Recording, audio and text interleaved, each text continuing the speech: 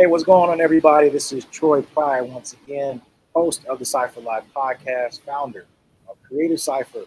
We are just, so happy to interview creative entrepreneurs and thought leaders, drop some gems, helping us along the way on our paths as entrepreneurs. Today, we have super dope creator, writer, Crystal Marshall. She stumbled upon two ways to utilize her writing gifts as both an employee and an entrepreneur. Since 2009, she's been a career coach expert and CEO of Right to Success. Seeking to impact the masses, she focuses on assisting clients in writing their way to opportunity through effective resume revamps, LinkedIn profile overhauls, and cover letter creations. She's also the executive assistant to Louis Carr, president of media sales at BET Network, and a huge player, integral member of the Wavemaker Journal. Crystal, thanks for joining us. Thank you so much. I am very happy to be here today. Glad to have you here with us today. So jumping right into it, I know that, the world can't see, we said, before we jumped on, the smile, the energy, because they're just listening to it. So I know that they're going to feel it through audio, but, you always bring such a positive and just a great energy every time we've had the chance to connect. Thank you. I really appreciate that. I think it's better to be that way. For one, it feels good to me, but then it also makes other people feel good. So I always focus on that inner work to be exactly that. So how do you stay, how do you stay so jovial? So, how do you keep that positive spirit and energy going? From what I've been told, I was kind of born just smiling, my mom says. So I know that I have a naturally wide smile. It's very big. You can see all of my teeth when I laugh and when I smile. But I'm also genuinely a happy person, and that is partially by nature and then partially by work. So I read a lot of books. I also focus a lot on how I feel. I'm honest with myself about how I feel. And I work through emotions, I work through thoughts.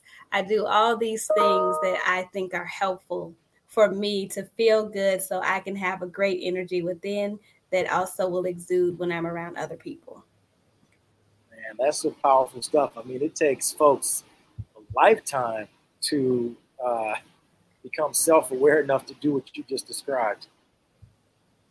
Yes, I've gone to therapy too, so that also helped. But even prior to therapy, you have to want to seek something out. Like you have to go because you want to be there. Because they're going to ask you questions that make you think about a lot of things, and some of it may be painful, but you have to be willing to do the work. So I've always been willing to do the work because I want to feel my best and be my best. And that's always a goal that I've personally had. So when I'm walking down the street, and I know that it works because people just smile and I might not smile at all. I might not even say anything, but I think they can feel the positive energy just by me walking past them or walking in the same direction as them. It's like a powerful thing, but it feels great.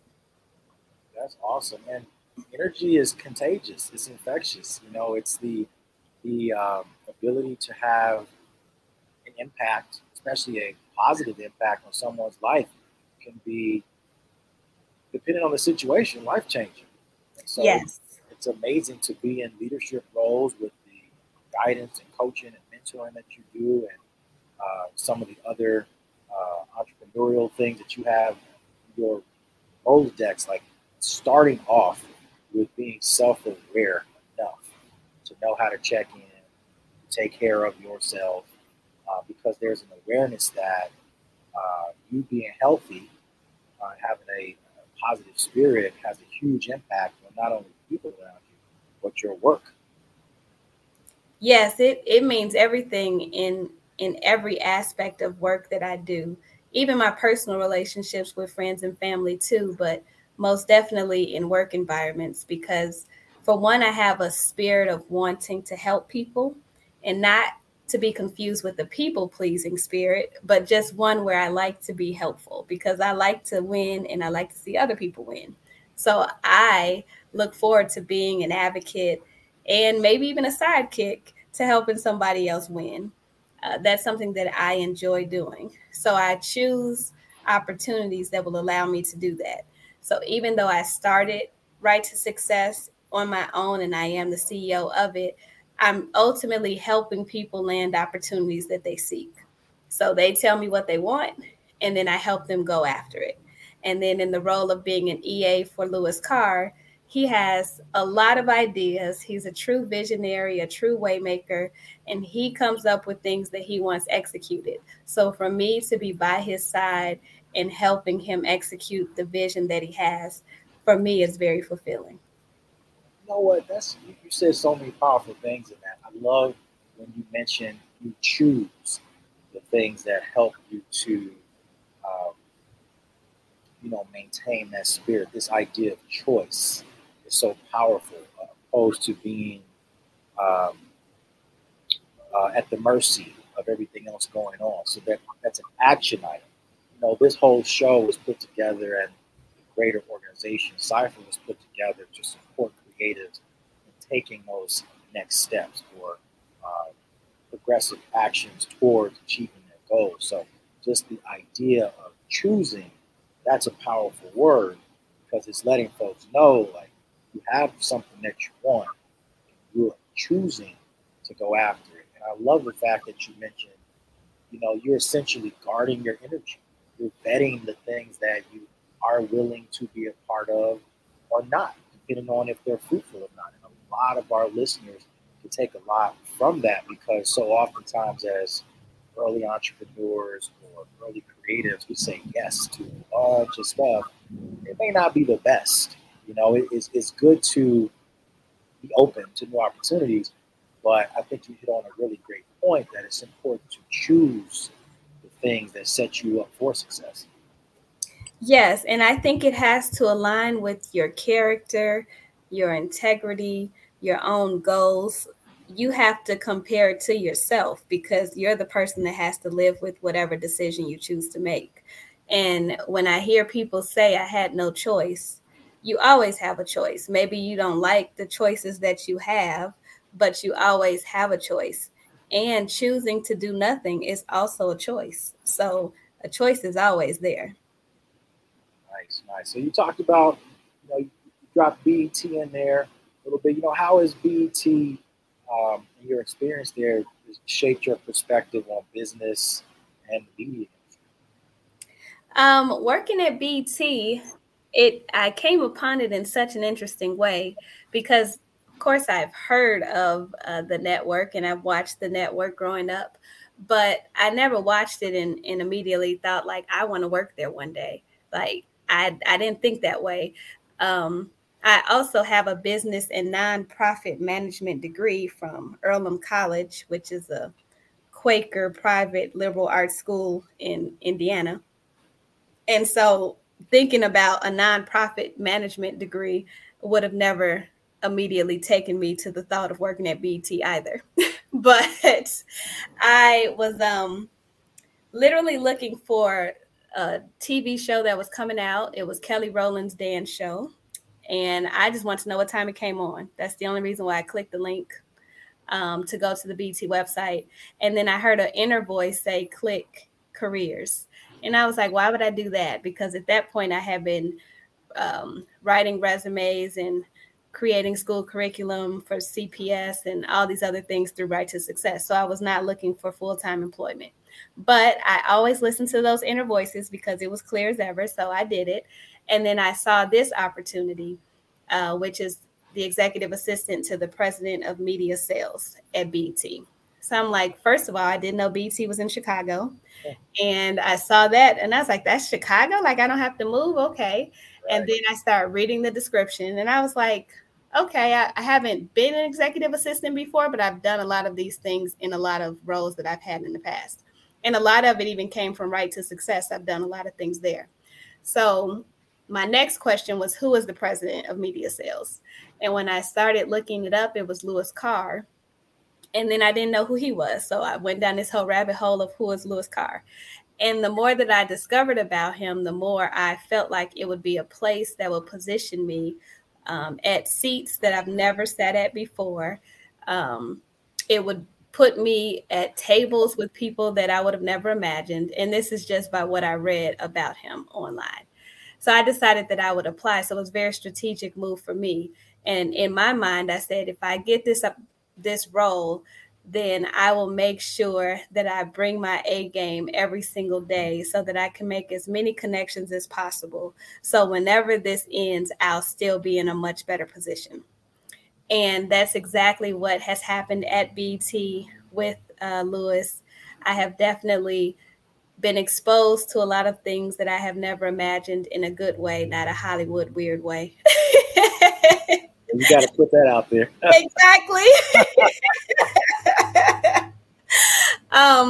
And I have definitely sat in rooms with some incredible people and had great conversations and built true rapport. So I can call them directly. I can ask them questions. We can bounce ideas off of one another. And the biggest takeaway for me is that we really are all human, for one. So nobody is literally higher than the other person. So I don't get nervous when I talk to people because I know that we're all human. And by me respecting who they are, but not being nervous around them, it makes the conversations and the relationships genuine. So that's what I love most about BT and the experience that I have while I'm here. That's dope. The idea that you were looking up Kelly Rowland show, and your gut just said, no, this looks like it may turn into something. You know, because so many of us, especially at early stages, and really at any stage, we second guess our instincts. We question, not really sure. And, if you are in alignment, you're taking care of yourself, and you're on the right path, and you're doing what you're supposed to. Like your instincts, the universe is telling you something. And so I think it's great. Isn't it amazing to just, if you think about all of the experiences that you've been fortunate to have, and the doors that have been opened up, that you can go all the way back to that little voice saying, check this out. It is. It's incredible to think about it. I also use it as a form of encouragement when my resume clients are seeking new things or seeking some other role, because a lot of people would say, you've never been an executive assistant. So what made you even pursue an executive assistant role? Or you've never been in the entertainment industry. So what made you pursue that role? Because a lot of people, they think other people put them in the box, but they really put themselves in the box, because they wouldn't even apply, because they would say, well, I've been an admissions counselor before. I've been a writer before. I've worked at Enterprise Rent-A-Car before. None of this has anything to do with BT. So why would I apply? And in my mind, I'm thinking I have all these transferable skills that clearly are in this job description. So I know I can do the job. So it's also about mindset and how you think about yourself. Because if you don't apply, how are they going to find you? So you're sitting at home telling yourself no before anybody else can even tell you no. Powerful. Yeah. I mean, uh, just, you got to take that step. We had Lewis on the podcast last week or the week before. One of his quotes came from the lottery, and it was something to the effect of like, you can't win if you're not playing. It's like you got to be in the game to win it. You got to show up. You got to be, another way is you got to be present, which is 50% of success anyway. So I think that that's an amazing takeaway for a lot of our creative entrepreneurs and thought leaders. Another thing that really stood out is that you were keen enough, even in the very early stages, to see a pathway and to have vision that this opportunity can turn into so many other things and position you for others. So it wasn't like you were just, looking at things on the surface level.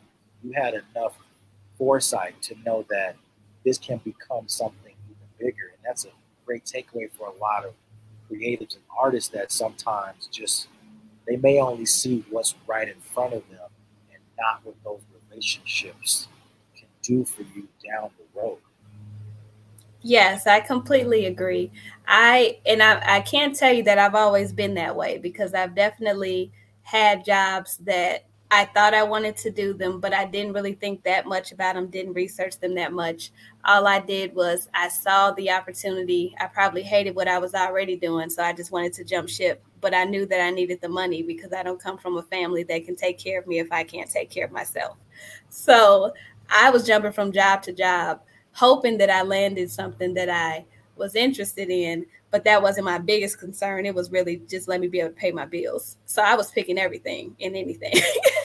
And then once I started at Right to Success, that gave me the opportunity to really create and understand value within myself and then understand the power of choice. So when I was looking at the BT opportunity, I told myself before I even met Lewis, which was the final interview, that if I didn't like him, I just wouldn't take the job. Because for one, I'm not gonna do it. Like, why would I go sign up to work extra hard for somebody I don't like? So hey, I like that. Straight to the point, very direct. So I met him and I loved the interaction that we had with each other and it felt right. So then they said, we'll call you in 2 weeks and let you know if you got it. And they called me that night at 7:00 and was like, can you start next week? So it went well. So, you do, you have, in supporting so many others, you have your own concepts, your own strategies. How do you find balance when working with someone else's vision, but also implementing your strategy? I think a lot of it comes with my nature and my character. I know how to lead, but I also know how to follow. So in this role, I have to do both. And nearly in everything that I do in my life, I have to switch back and forth and know how to do both. So I implement whatever is needed in that moment. Some would say that means you're like a great team player. I guess you can call it that, but that seems so cliche because it's used all the time. But I really do work well with others. And then whatever the need is, I just move in that direction. I also know how to listen and I observe a lot. So I have a unique gift of seeing things before they happen. And some of it is based off body language, some of it is based off a word that I know triggers somebody else. So I know when things are moving in certain directions before they actually manifest. And that's helpful to be proactive in keeping situations calm or getting ahead of things before they actually transpire. So that helps me a lot in this role. But Lewis is my boss, and that was hard for me to say for a long time because I'm a boss. So I was like, I got a boss. Yeah, see, the next phase of this podcast, we're gonna have some sound effects, so I can do that.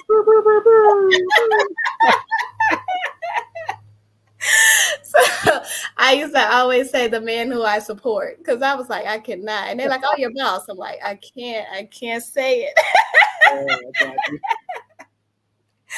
But I get to use some of my bossisms too. And then I also have my own stuff. So I still do that as well.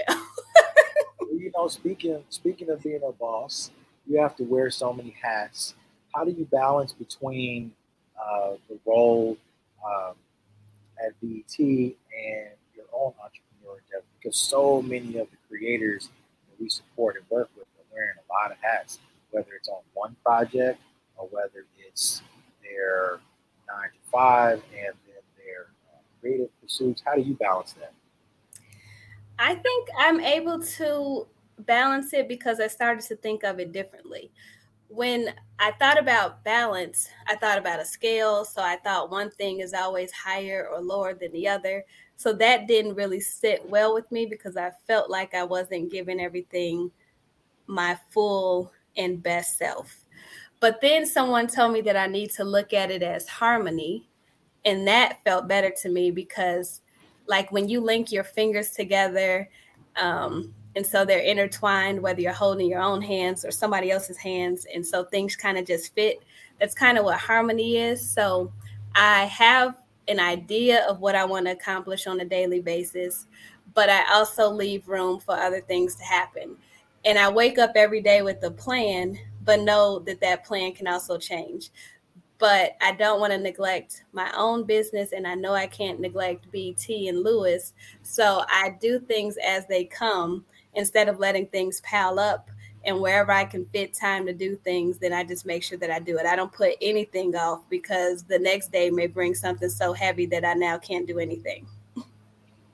That's it reminds me of a strategy. I think it was called like Moonlight Strategy, something in the nature. But it's like the founder of Walmart, Sam Walton. He used to have this philosophy where he would answer all of the messages that he could before the evening was done, because he knew the next day it would just be piled back up. Now, emails may be a different beast, but because you got to vet through a lot of that stuff. But the idea that let me tackle as much as I can, because if I don't, it's just going to pile up. Is yes, because I can tell you I'm not a morning person at all. Like if it were up to me, I wouldn't start talking until about 10 a.m. So when people start talking at 8 and 9, I'm like, why? It is too early for this. But I know that even though I'm not the just pop out of bed person, like I do pop out as soon as I think about what I need to do. But if I didn't think about what I need to do, I would definitely lay there much longer because the bed is my friend. I like it. Let's give it a pop out reference. Chicago artist, right? Pop out. Yes. That's out in the building. Speaking of Chicago, how's Chicago? Because I'm from Chicago. I'm from the South Side. How has Chicago shaped your journey? You said how Chicago? How has Chicago shaped your journey? Oh, Chicago is beautiful right now. Right. It's the summertime still, sort of moving into fall. But I'm a Chicagoan too. I'm from the west side of Chicago. So I've been here nearly all of my life, except I lived in Philly for a little bit. And then I was in school in Indiana, like I said. But most of my life has been spent here. With this job, I travel mostly to New York and LA, sometimes Atlanta. Um, but Chicago is still home to me, and this is where all my family is too. So yeah, let's talk about another one of your projects, Real Talking Jeans. So how did that show come about? Well, this actually started in 2013, and I was in a cafe called Donna's Cafe with a male friend. His name is Adam Farmer. And we were talking about relationships. And we realized that maybe as men and women, we had differences of opinion, or maybe it was just our personalities made it different. But whatever it was, we realized it was different. But we also recognized the value in us being of opposite sex having those conversations with each other. And we weren't dating, we were truly just friends. So we decided that it would be awesome if we could bring people together to come and just talk about relationships from our own viewpoints. Because a lot of people, like women, will talk about it with women, but that's almost like the blind leading the blind to me. And then it's like men will talk about it solely with men. So we wanted a space where it's not a dating hookup.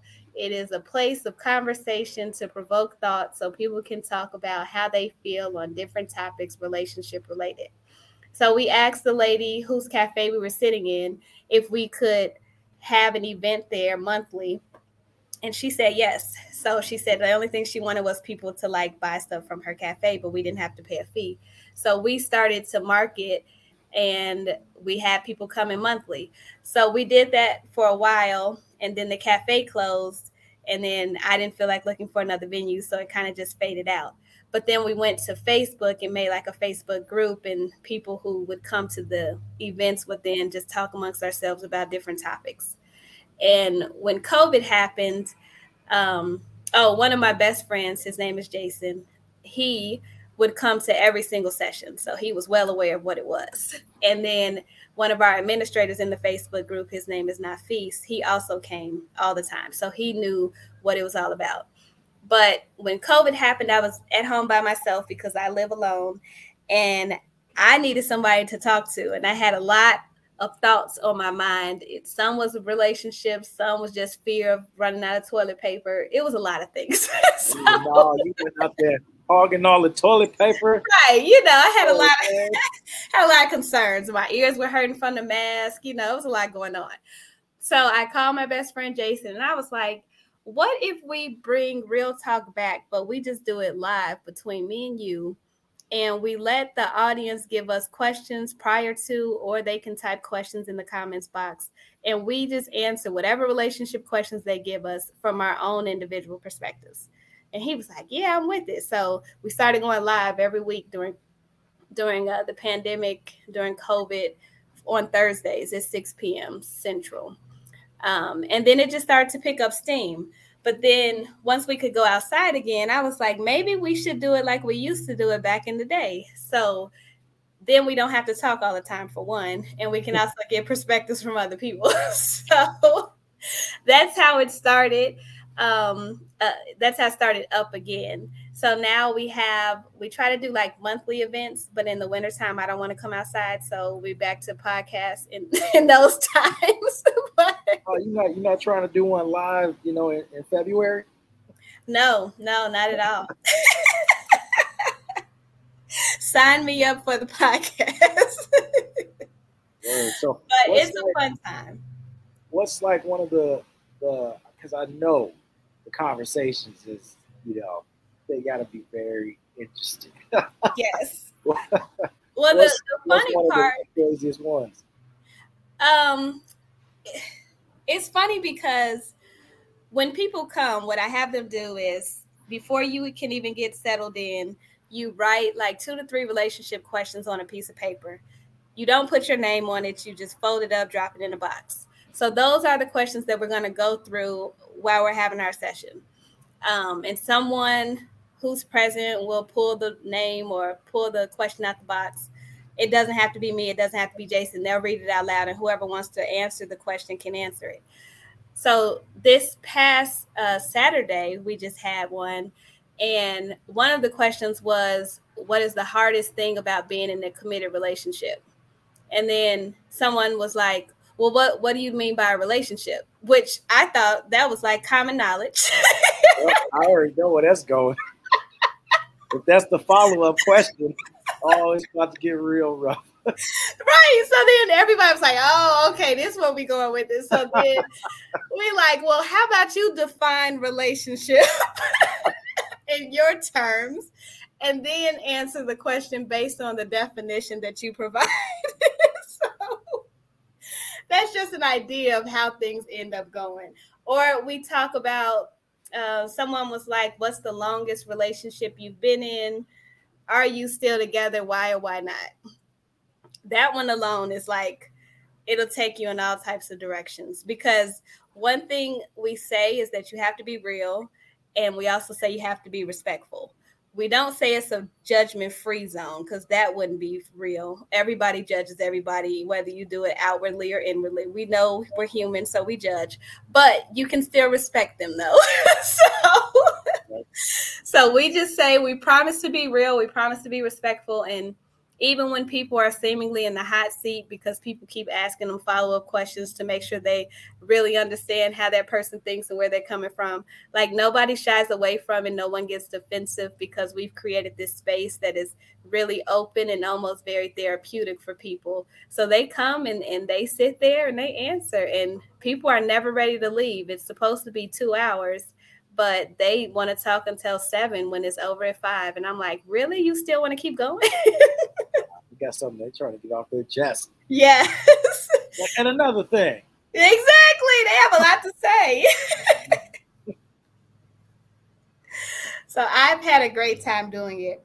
I'm naturally an introvert, so people don't believe that, because I am so friendly and I can be so energetic outside, but really my favorite place is the couch with a blanket. So when I give all this energy at these events, I go home and I'm like, please, nobody say anything. I feel that. I you know what? I can believe that. I can see that. I have a very similar approach to things. As a performer and now as a media exec, we turn on, the switches we need to turn on. But man, I could totally understand where you're coming from. If I didn't have to speak or say anything, I probably would just be quiet most of the time. Yes, that's me. it's consistent with your ability to be observant, because you can't listen if you're talking. You can't learn if you're always um, in front, and you can't see. You cannot see things sometimes when you don't slow down. So the idea of being an introvert is very consistent with being observant and having a certain vision of the world.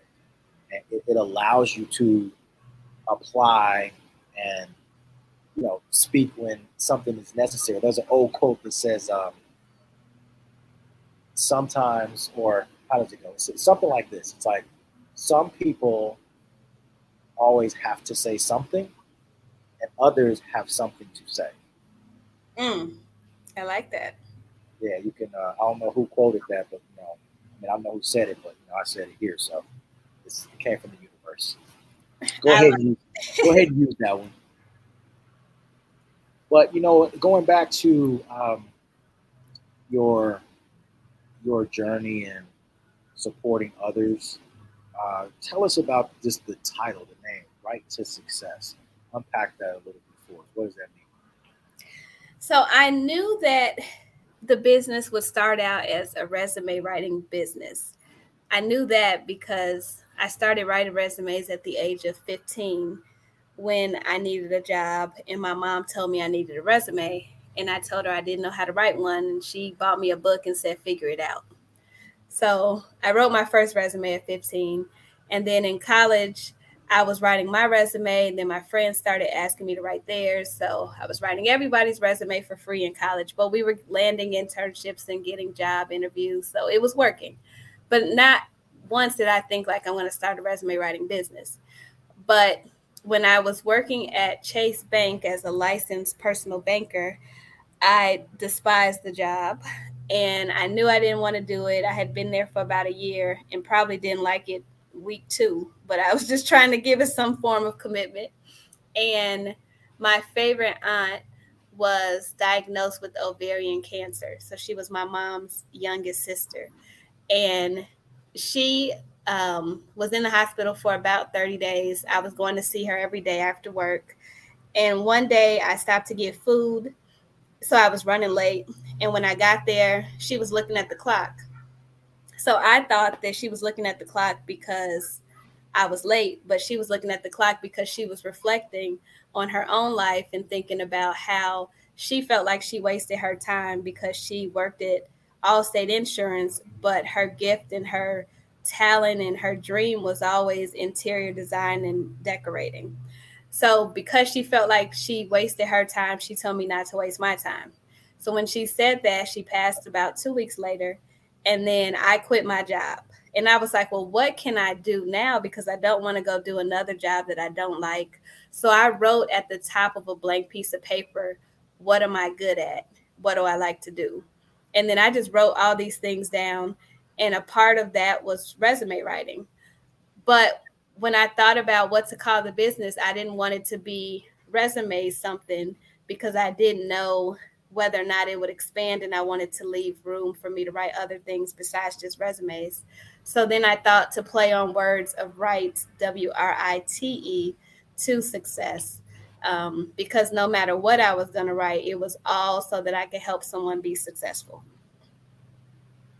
Ooh, well, first of all, just the backstory behind that is heavy. That is that's deep.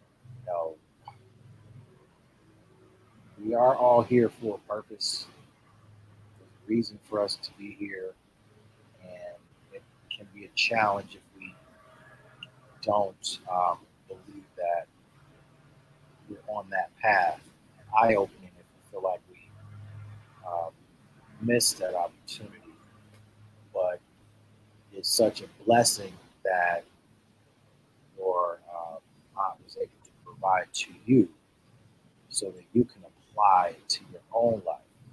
And go back to our earlier point, I think that it's consistent with what we were talking about. It's like taking care of ourselves or being self-aware allows us to empower others. And she really, really empowered you because you're doing so many amazing things right now. And sometimes that power comes out of challenging moments. So just hearing you say that story is has an effect on me as well. Just to continue to go out and live out our purpose, especially thinking about those our primary listeners are a lot of creatives, a lot of artists that have in some way, shape, or form maybe second guessed themselves. They've gotten into roles because of practicality, got to make money, but oftentimes don't use their gifts, their talents and abilities. So we want to continue to encourage people to do that. So it's amazing to see how you're able to take that and say, this is what I'm going to do with my own life. So that's a blessing because now it's turned into this, amazing endeavor. And you've made such a positive impact on so many individuals. And speaking along those lines, you're also a board member for Ideal Candidate. You advocate for early career growth in youth. So what are some of the most common skill sets or mentalities that young professionals should develop early on? I think what we try to instill in youth is definitely to always be prepared. Like, be as prepared as you can possibly be. There's no such thing as being over prepared. And if you are, then you're in a great position. We also talk about building rapport and not asking people to always do things for you, but actually showing value and letting people know that you heard them, whatever they talked about. So if somebody says they like horses or something, you were talking to them and then you saw this amazing horse picture, like just send it to them. That's like something so small. You're not asking them for anything. You just say, I remember you said you liked horses and I thought this one was beautiful, and you send it to them. Like, they will remember those things far more than you saying, I need a job, can you help me? After you just met them yesterday and you don't know anything about them and now you're asking for something. So That's real.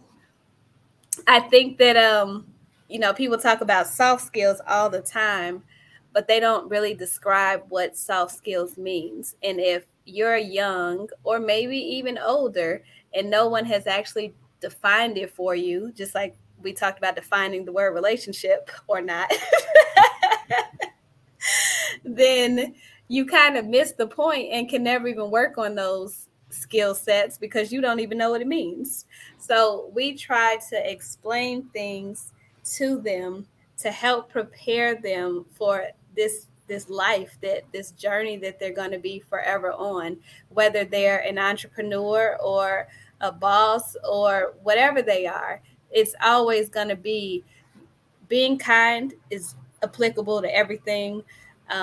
Building rapport means the world to everybody. So no matter what you're doing, you need to do these things, and being prepared for what you say you want, and then truly being willing to work for it on a consistent basis, and to be honest with yourself on whether or not you're giving it your all, because we can't tell you that on the outside looking in. Maybe we could, but you might say that's my best. That's the best that I could give today.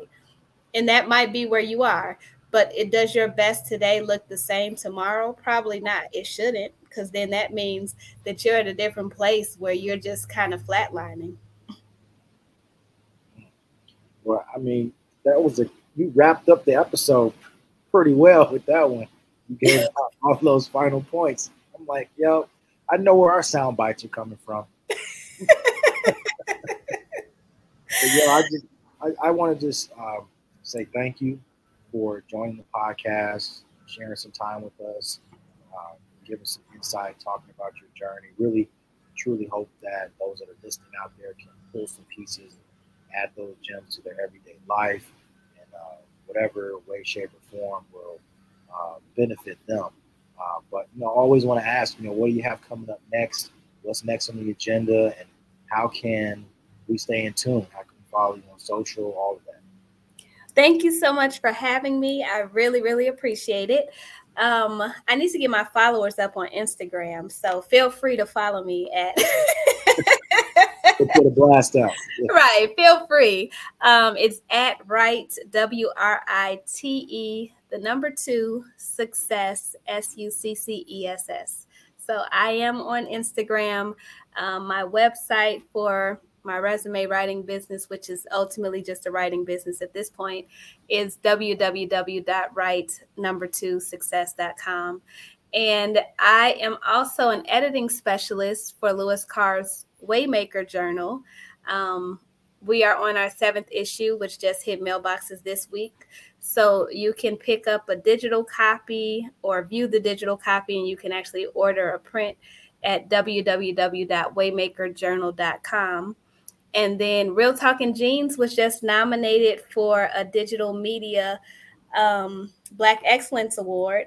So we're hoping that we will win. We'll find out in November when we attend the gala. So I'll let you guys know if we won or not. But the fact that we're nominated, I'm so excited about that. So things are going very well. So many things to celebrate and so little time to do so. But I'm trying to find pockets of time to be grateful for all the things that I accomplish as I work really hard. Well, we're certainly grateful for you joining us today. Appreciate your time. And everybody, stay in tune when we post this social and Apple and Spotify. Be sure to follow Crystal and her brands. For everybody out there listening, once again, thank you for rocking with us on the Cypher Live podcast. Peace.